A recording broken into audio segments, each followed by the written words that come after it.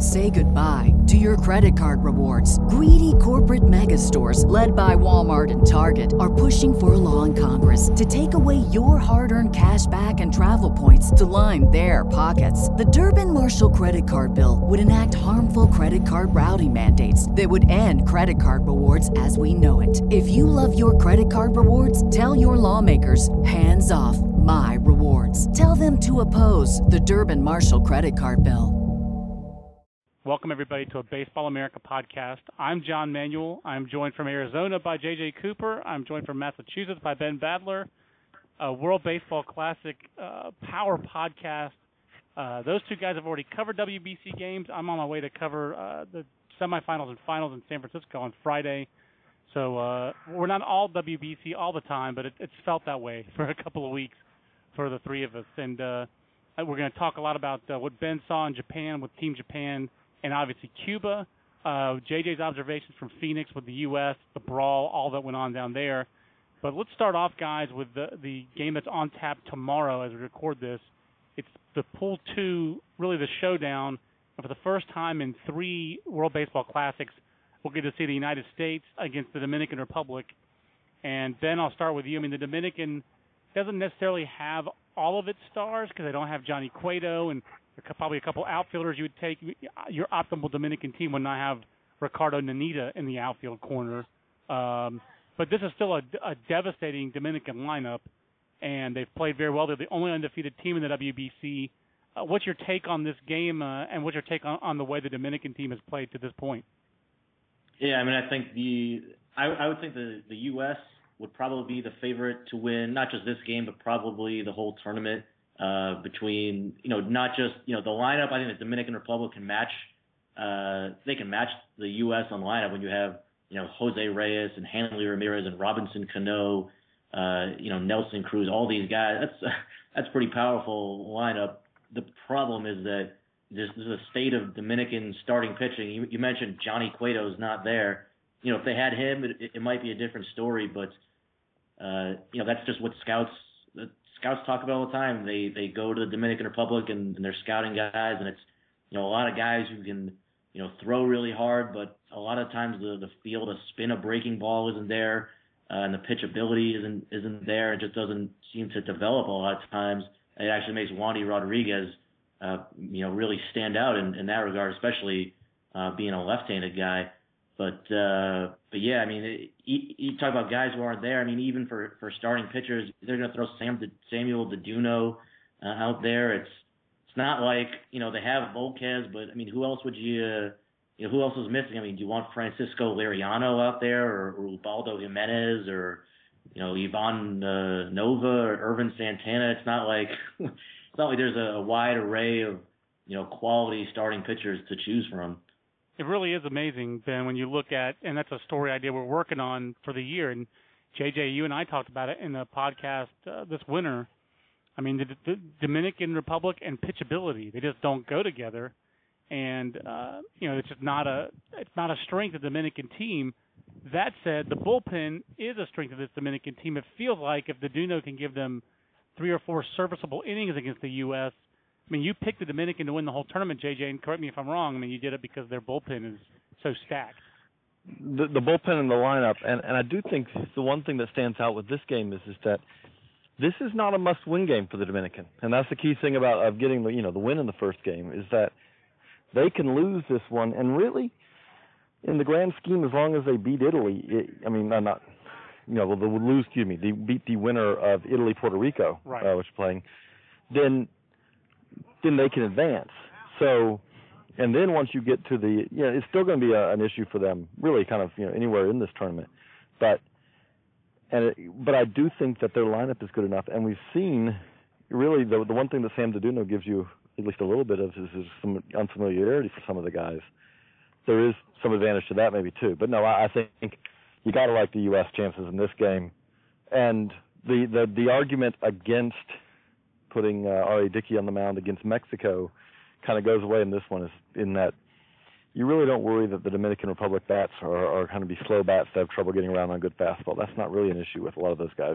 That's what I was going to ask you, JJ. I mean, you'd made that great point, I thought, in Phoenix, that scouts were saying Mexico as a collective that team was not a team of bat speed guys. It was a team where guys like Karim Garcia, I don't know him, I don't respect him, guys like that who were going to beat you with strength, not bat speed, not whippy bat speed. You would not say that obviously about the Dominican Republic team. And it really, I have to say, guys, it's the things that people are talking about with the Dominican team nationally are that they're 4-0 and the talent in their lineup, and then the exuberance, it's a different style. I mean, everyone keeps talking about it.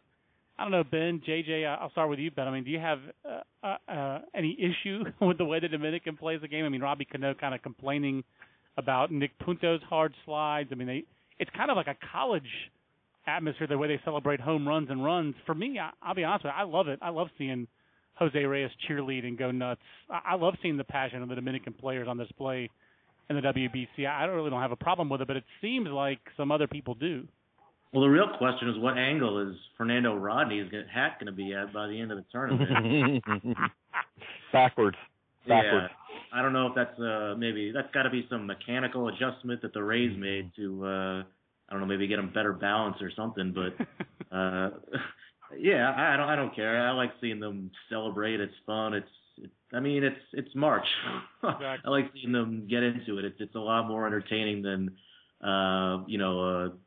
some spring training game where the results really don't matter.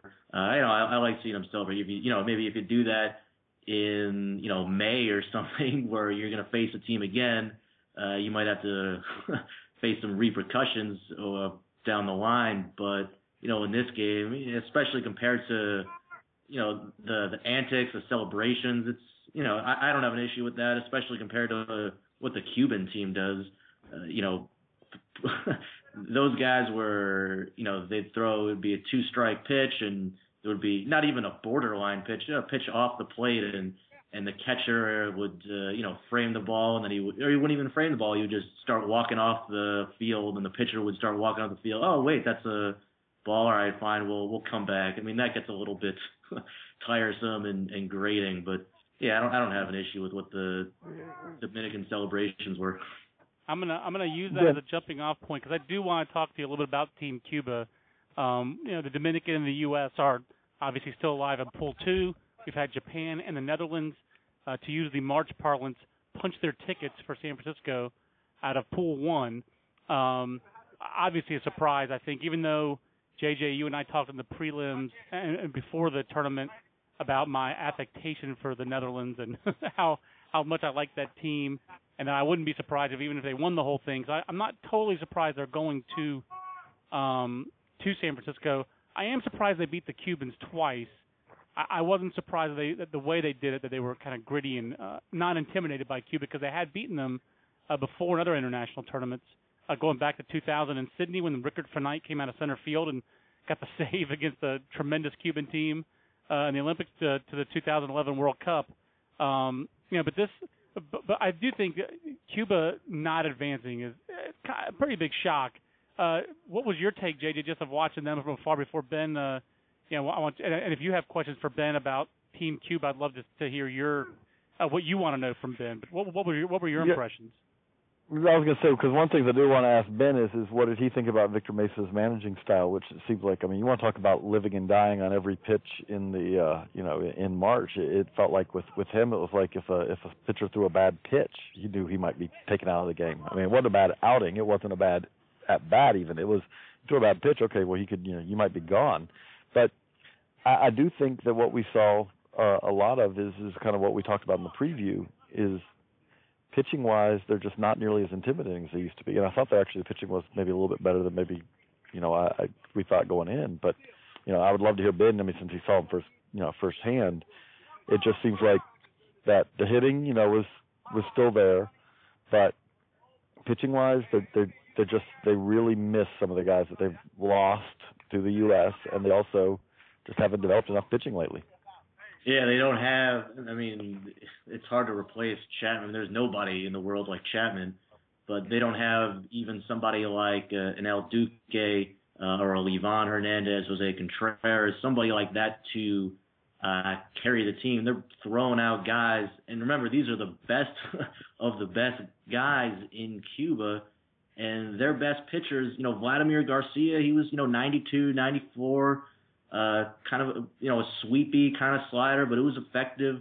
He has a good arm, although he did get hit around somewhat. But after that, I mean, you're seeing a lot of guys throwing 87, 89. They brought in the lefty Gonzalez for long relief, but he was, throwing. I think he threw 100% sliders. Yeah, it looked like it. It was they're just throwing junk baller after junk baller. It's just not. I mean, Gerardo. Think how bad Gerardo Concepcion was this past year. He probably would have been on that team. He might have even gotten a start for them. I don't know, but the pitching for Cuba. We knew going in that their strength was going to be the lineup. Huge power. It was a lot of fun watching BP or watching guys like Alfredo Despaigne and Jose Abreu and Yosmati Tomas coming out and showing their power. But the pitching I think the pitching cost them a lot, and I think that a lot of the over managing cost them. Not only is it grating to watch the manager come out to the mound almost every single inning, if not multiple times per inning. That really drags the game on and just makes it unenjoyable to watch this kind of unnecessary mound trips constantly and all these pitching changes. But all these, we wrote about it yesterday. All the bunts that they were doing from guys, bunting with 2 strikes, bunting with guys like Gurriel who clearly don't really know how to bunt. If you want to teach them how to bunt, that's I guess go ahead, but this really isn't the opportunity for that. So I think they sort of managed themselves out of the game. Yeah, Ben, it really seemed like, and we talked about this off air yesterday, so I'm making it on air now so it actually counts. But I really thought that watching yesterday, that asking Yulesky Gurriel to bunt in the 7th inning was the worst move of the whole tournament because Gurriel was having a great game. He already had 2 doubles. He's, a 2-time MVP in Serie Nacional. He's a veteran of that national team.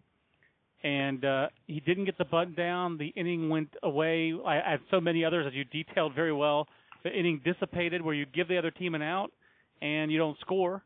And it seemed like all the momentum in the game after that point went to the Netherlands. You had the Simmons game-tying home run on the 8th. You had Gurriel with a base running. I guess Mesa would say gaff.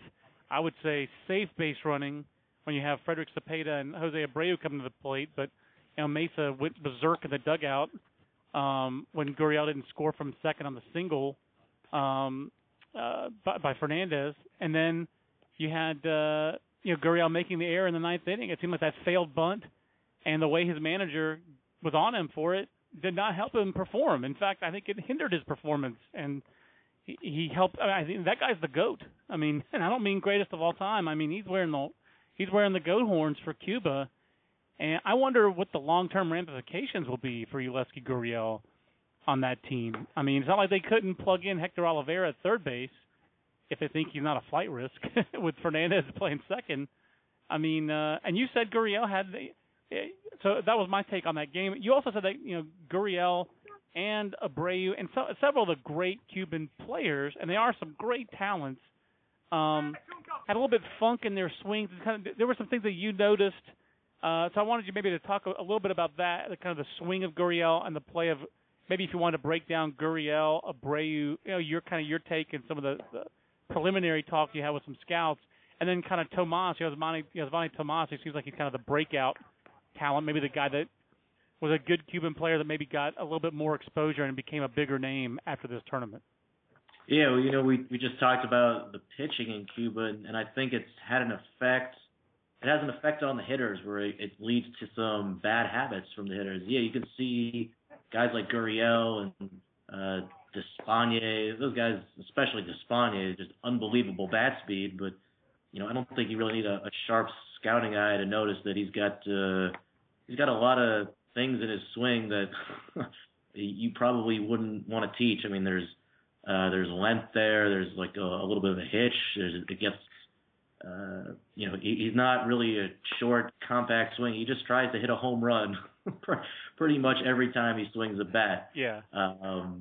It's, Gurriel too. It's, he just has great hand-eye coordination, really good bat speed. He's got power, a good hitting approach, but, he's angling the bat towards center field. It creates a lot of length in the swing, which, okay, if you're a U.S. scout and you're trying to evaluate him from the perspective of, all right, well, if he ever comes out and we have to project this guy out in the major leagues, is that going to translate?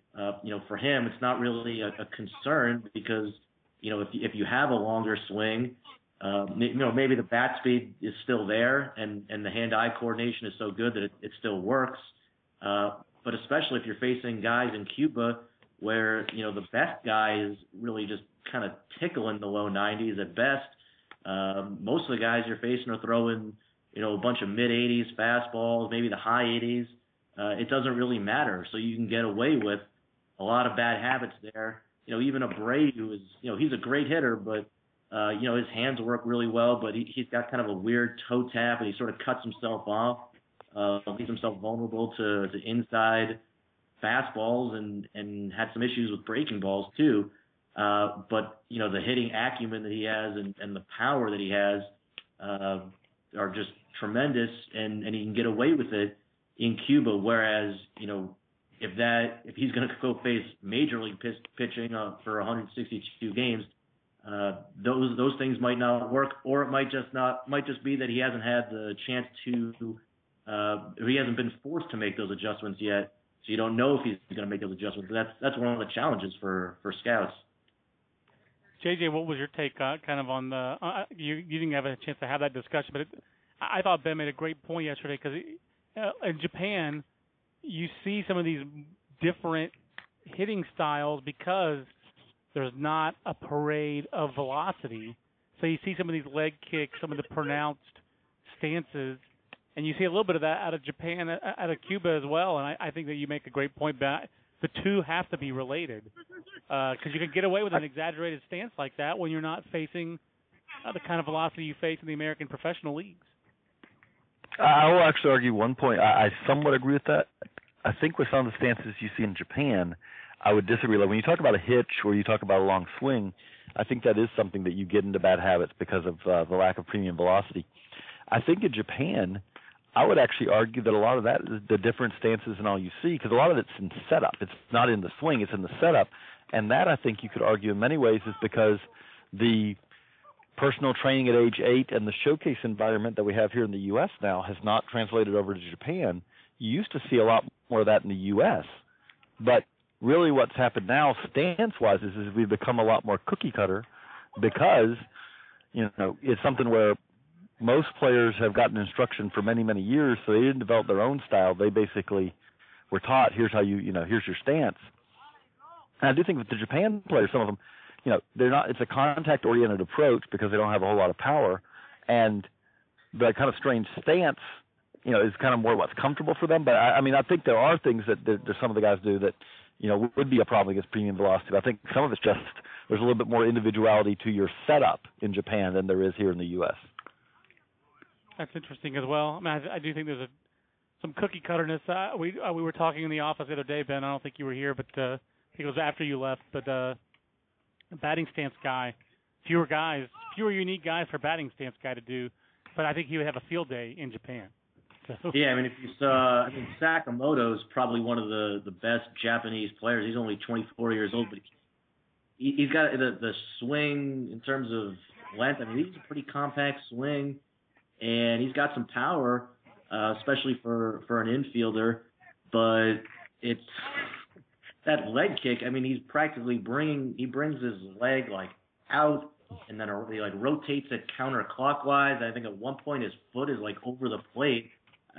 There's something to be said for doing what's comfortable for you and finding your own hitting approach. But I can't imagine that feels natural for him or why somebody would teach him to do that, because by the time that's the thing is I'm sure it works in Japan where you're not seeing the same caliber of stuff that you're going to see in the major leagues. If you're facing Clayton Kershaw or even just some middle reliever in the U.S. who pretty much all throw in the mid 90s now, if you have to gear up for that and be prepared for at least one good off-speed pitch, you're going to have all sorts of timing issues trying to catch up to that and being able to stay balanced and stay back on the off-speed stuff. I just think it's fascinating stuff. Obviously, we did a top 20 prospect after the last WBC. Ben and JJ going to coordinating that already. Top 20 prospects who we can go 10, we can go 20, we can probably go 30. If we went 30, I'd say 28 of them would be Cubans, maybe. Well, not 28, but be a lot of Cubans. Ben, you talked about the batting practice of the Cuban players. Again, I think that's part of the intimidation factor, and it seemed like it worked against Japan in the game that you saw them play in Fukuoka. What do you think changed for Team Japan between that lackluster performance they put together in Fukuoka where they edged Brazil and China and then kind of got handled by Cuba, and then when in the second round where they were able to beat Taiwan in a tight game and then just annihilate the Netherlands twice, really, 26 runs off the Dutch pitchers. What changed for Team Japan? Was it as simple as getting Shunsuke Abe healthier and up in more situations where he could do some damage? Because he seems like he's by far their most physical power hitter. Yeah, Abe is a big-time hitter for them. He's going to be their most dangerous offensive weapon in San Francisco.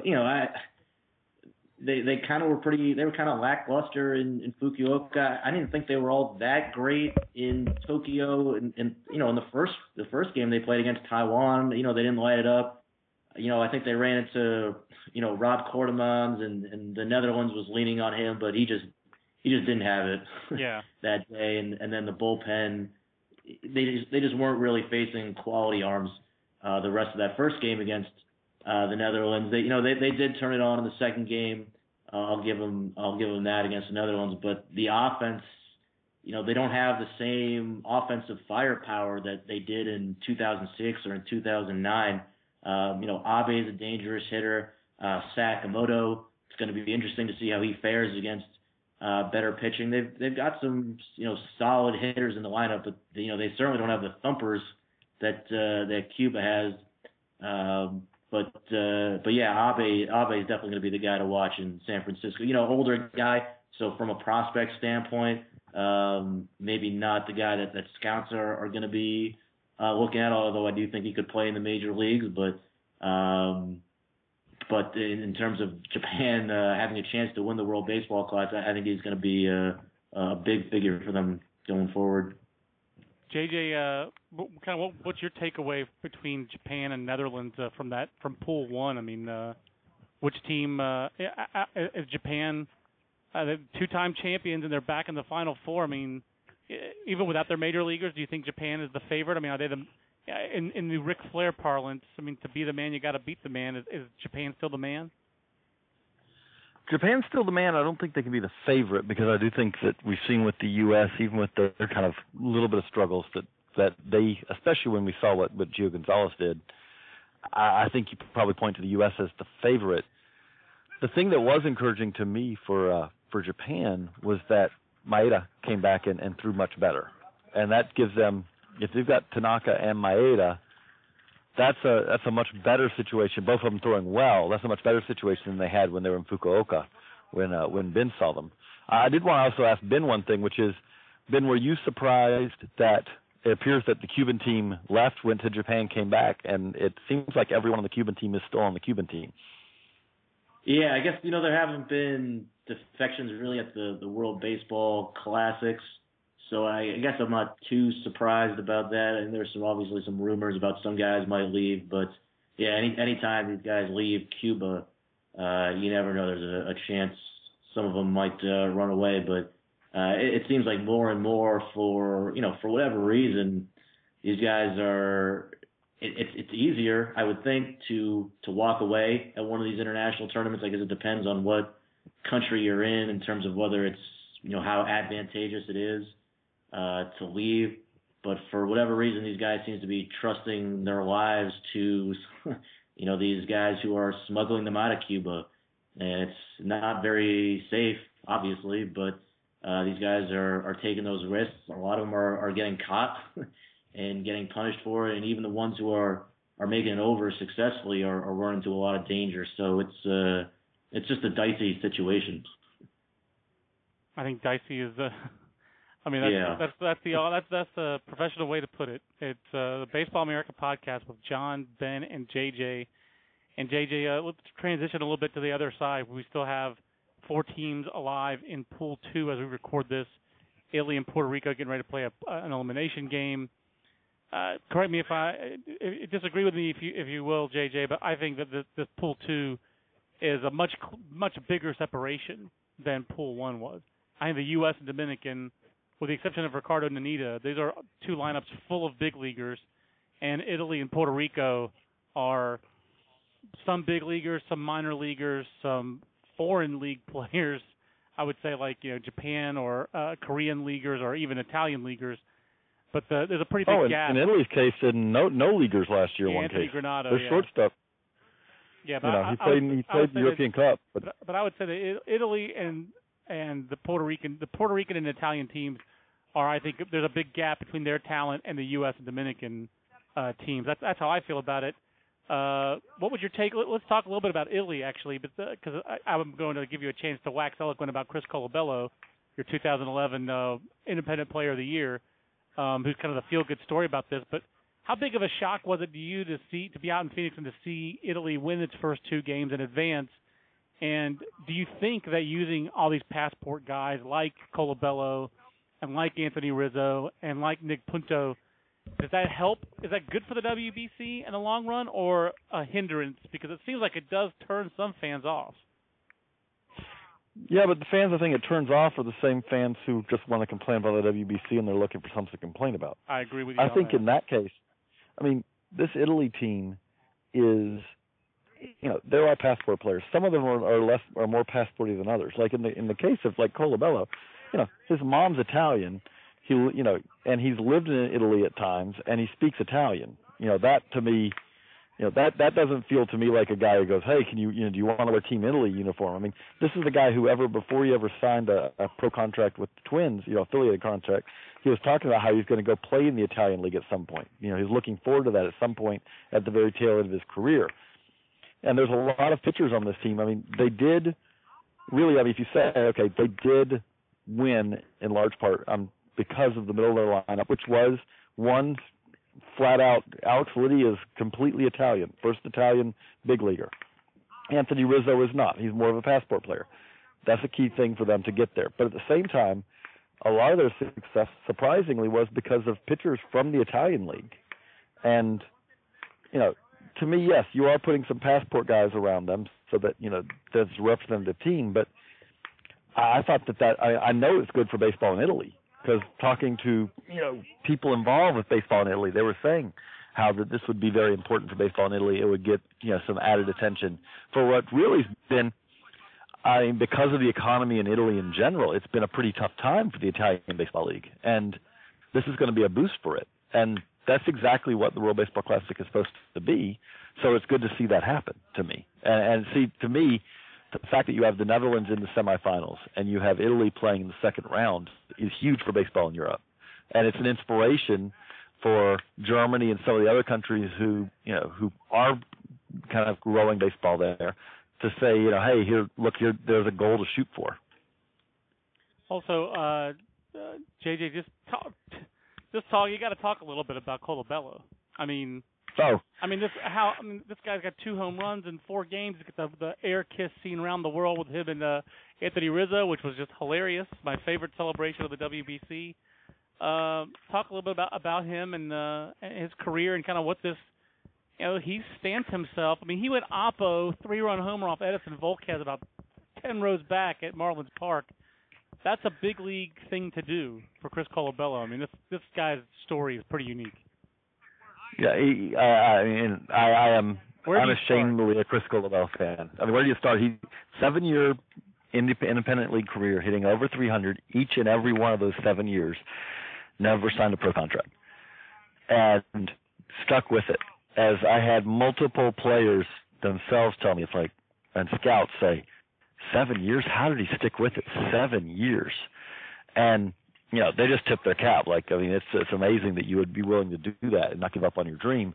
So signs with the Twins, had a really good year last year in Double-A, and then goes out and really has the World Baseball Classic to dream of. I mean, to go from 1 year ago not knowing if you're ever going to get a chance to play affiliated ball to playing in big league stadiums against big league pitchers and not just holding your own but succeeding, but really being a key part of one of the more improbable runs in World Baseball Classic history.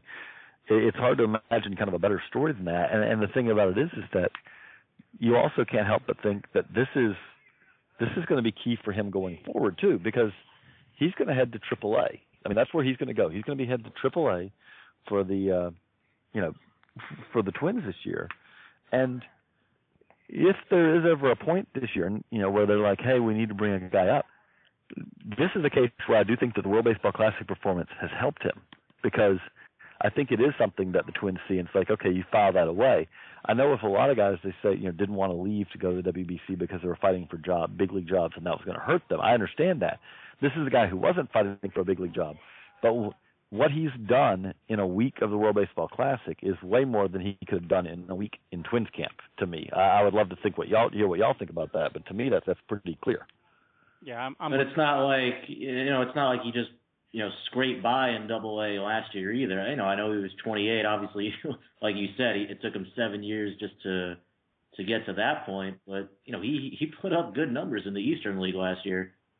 And not only that, Ben, but as I told JJ when I was doing Twins calls for the top 30, and you're going over these things with their farm director and with their field coordinator, these guys in the system about best defensive infielder.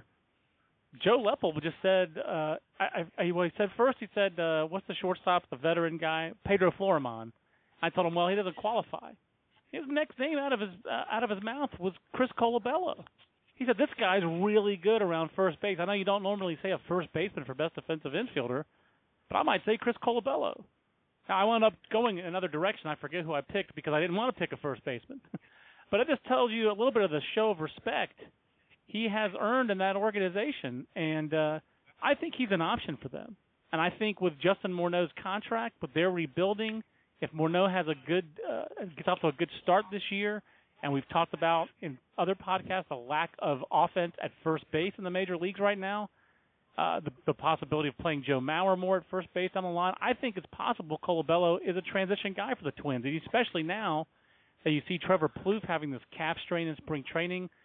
Frankly, Trevor Plouffe, outside of Josh Willingham, is their top right-handed power guy. And obviously, Willingham's one. Plouffe is their next right-handed power guy.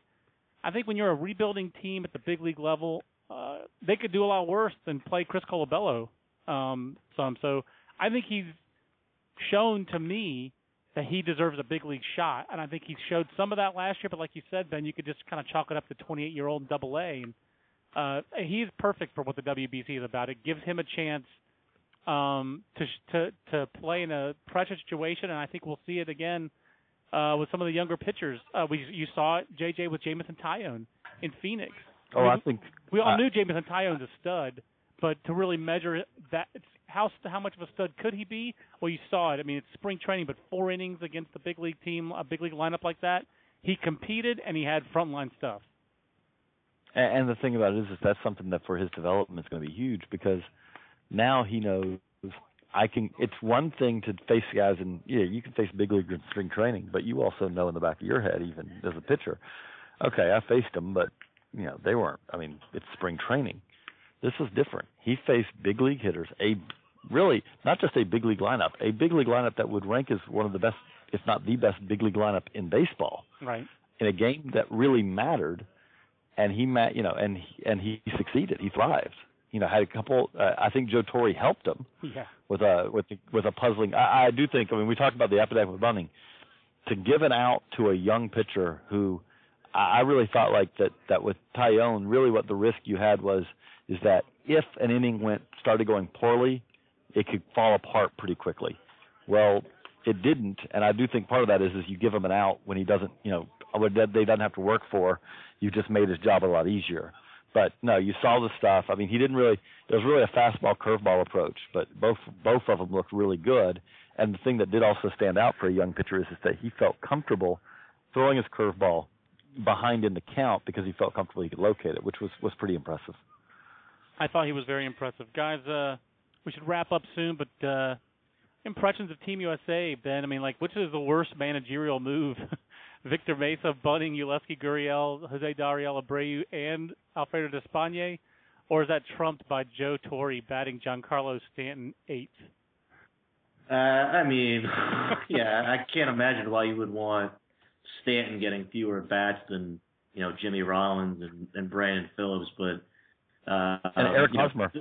Yeah, or Eric Hosmer. I guess maybe you want to break up the lefties and the righties or something like that, but I don't get too bogged down in batting order. What Cuba was doing was just silly. I mean, they're having their catcher bunt with 2 strikes. He can't do it. They have him do it again. Try to bunt again. I think he popped out. I mean, I guess it got him on television a lot, got him talked about a lot. It's good for him. But I think it cost him the game, and it cost him a trip to San Francisco. I agree. I don't think it's worse than Joe Torre. At the same time, I am stunned by Joe Torre batting Giancarlo Stanton 8. And at the same time, it's almost like he's doing it, JJ, to prove how good this team is, because you have Stanton and Zobrist hitting 8th and 9th, and it has worked. Hosmer, actually, to his credit, has had a pretty decent WBC, and I thought he did a nice job last night with that. When I showed Alex this morning, we were watching WBC highlights and showed my son, hey, Eric Hosmer stole a base off Yadier Molina. He instantly just said, but Molina's a -4. He just went to Strat Talk immediately. So he thought, what's Hosmer? Hosmer can't be more than a C. But Hosmer with some savvy and scored from second after he stole the base. I mean, he had the big 3-run hit against Drake Open the game with Canada. But it still feels like the U.S. lineup is the strongest lineup in this event. And if they're going to start getting decent starting pitching like they got out of Gio Gonzalez, I feel like they are. They to me, they survived the first round, and after last night, they've kind of established themselves as the favorite as long as Dickey is better than he was in the first round. I think they're the complete team. I do think the thing to me that is the concern if you're for the U.S. team is this. Okay, so how's your pitching going to set up for because we go from this double elimination to a one and done, and I feel very comfortable if Gio Gonzalez is on the mound if you're the U.S. I feel pretty comfortable if Charlie Dickey's on the mound if you're the U.S.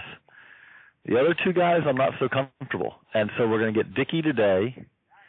So that means we'll get Vogelsong if they win, in the kind of seeding game.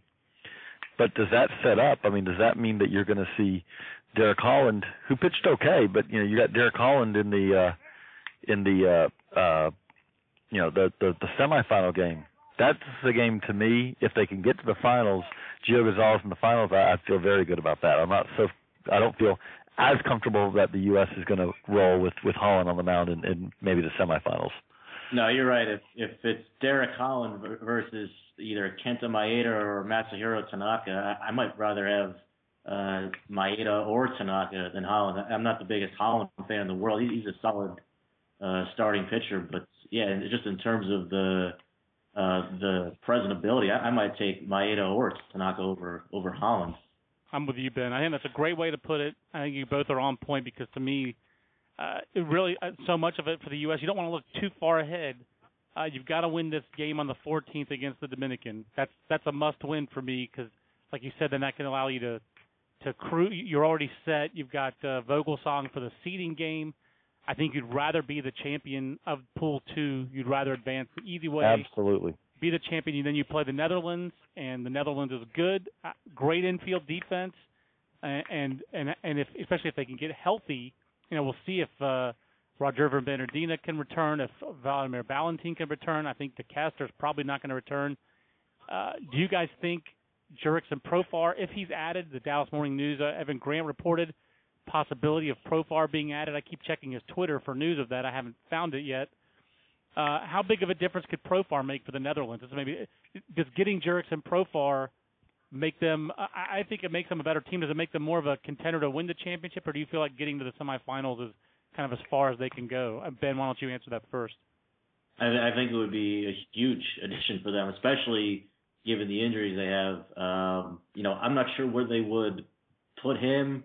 Best guess I have is DH. Yeah, I think Right. they just slide him into DH, to be honest with you, Ben, because their infield defense has been a strength. I don't know that you'd want to mess up the chemistry that Scope and Simmons have shown so far, because those guys are ridiculous as a double play combination. Yeah, Scope's botched a couple balls. I mean, you're right. Maybe you might want to keep the chemistry together with Simmons and Scope that they have on the double play combination. I think as a defender, I would put, just in terms of the raw talent, I'd probably put Profar at second, No doubt. and maybe Scope to the outfield, or maybe move Scope to third base, something where he's played more often than Xander Bogaerts. You could put Bogaerts at DH.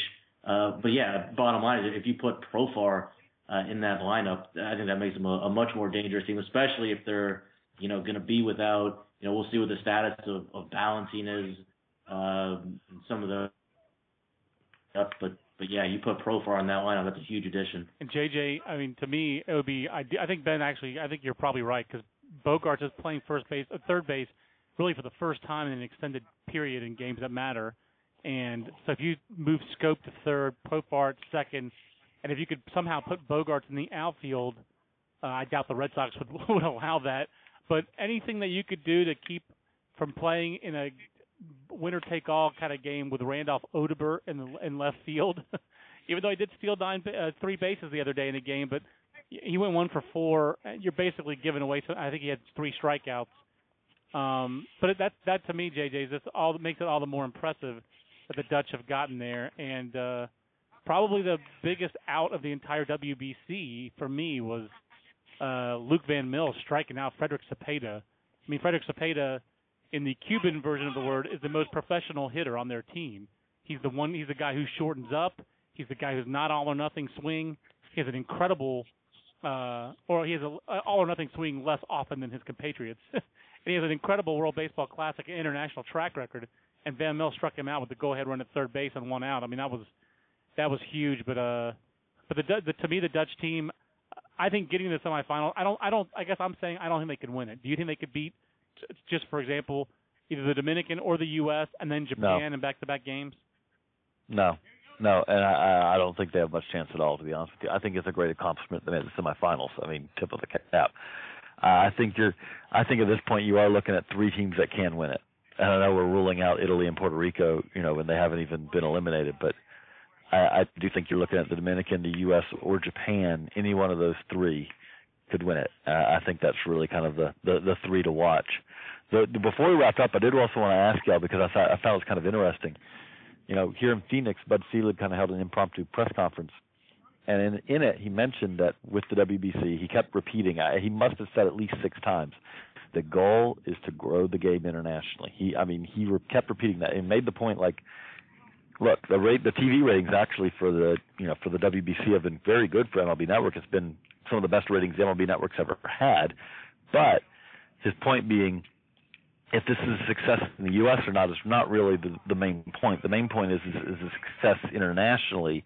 Is it grow baseball internationally? Does it allow us to distribute money internationally to help grow the game? All that. But then he said, really the long-term goal is he wants to see a true World Series. And I just kind of wanted to hear what you guys thought about that, the idea of, and we asked him to clarify, and really what it seemed like was, at least at the start, would be, okay, you take your U.S. champion, you take your Japanese champion, not an all-star team, but you take actually your team and you play a series between them. It's going to be a ways away, he said. I mean, we're talking after, it's not going to be while he's commissioner, he said, and we all know at this point that Bud's going to be commissioner probably till 2050. So, so it's going to be a while. But I wondered what you guys thought about the idea of a true World Series. Ben, why don't you go? I mean, yeah. So what it will be like? I mean, it's not really going to be a world's like a global World Series. I mean, you're going to have MLB versus NGB, the champion of Nippon Professional Baseball. You're not going to get the Dominican League and the Venezuelan League. That would be kind of silly, right? I don't think you can call it a World Series. If you want to call it, though, I think the idea of the matchup is pretty interesting. But yeah, the problem is as we've seen with the World Baseball Classic, there is no real chance because of logistics that you can ever put together what you would call close to a true world championship, because for one, the seasons are just do not match up. I mean, this would be even like logistically difficult about having the U.S. champ versus the Japan champ, in that the Japan series, their season runs longer than the U.S. So you would have to have the U.S. one, either they would have to move their season end up, or the U.S. one would have to kind of stay fresh for a couple of weeks after their World Series is over, which seems unlikely. And then you threw in, like, if you said, okay, but we're also going to have the best Dominican team. Well, if you do that, that team could have a guy from the U.S. World Champ, so that doesn't work in some ways. There are a lot of hurdles involved, but the idea of a U.S. Japan Champ series that mattered does intrigue me. But I don't think it'd be a true World Series. Yeah, I just can't see the logistics happening. There's just too many games. The U.S. teams play too many games. Japan's schedule actually seems like it makes a little bit more sense. 140 games, they have more days off, but the season lasts longer there. Like you said, like it goes later into the year, probably because they wear everybody out in spring training. But would you bring in like the champions from Serie Nationale and the KBO? And that's what I'm saying. I don't think that's I agree with you, Ben. I just don't think it's workable. But I do think I think we probably all agree that this tournament, while imperfect, has a lot of good parts to it, and that there's room for refinement with the WBC. But I think it's got a lot of things going for it that are positive, and I think that there's. I feel like it has some positive momentum, even though I think this year the talent on the teams was a little down compared to past years. Maybe I'm a little off there, but no Felix Hernandez makes me just think Venezuela wasn't as good. They didn't even advance out of the first round. I mean, the Dominican doesn't really have an ace pitcher like they've had in past tournaments. But it still feels like it's been a very entertaining tournament.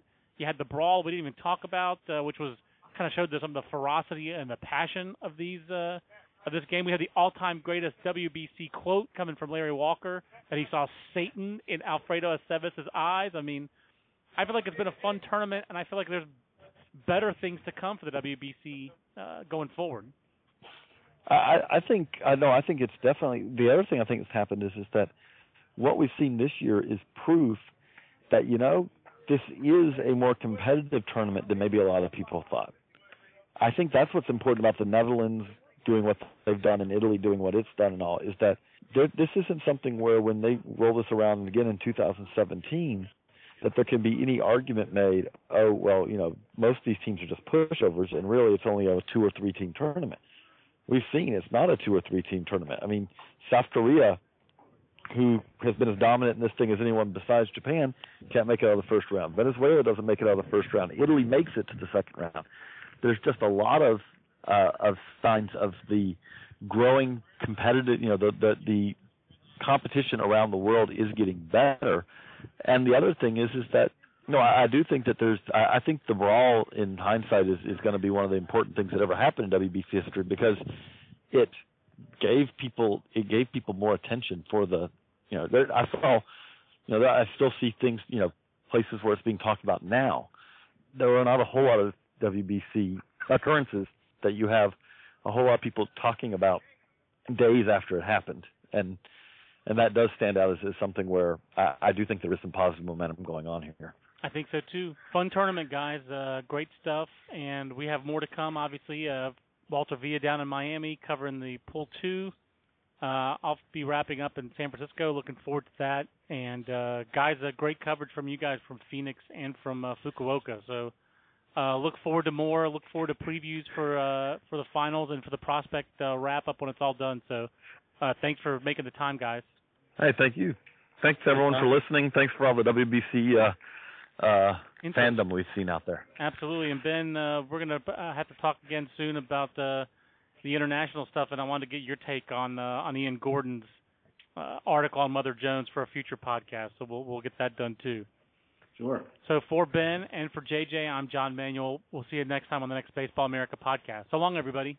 Say goodbye to your credit card rewards. Greedy corporate mega stores, led by Walmart and Target, are pushing for a law in Congress to take away your hard-earned cash back and travel points to line their pockets. The Durbin-Marshall credit card bill would enact harmful credit card routing mandates that would end credit card rewards as we know it. If you love your credit card rewards, tell your lawmakers, hands off my rewards. Tell them to oppose the Durbin-Marshall credit card bill.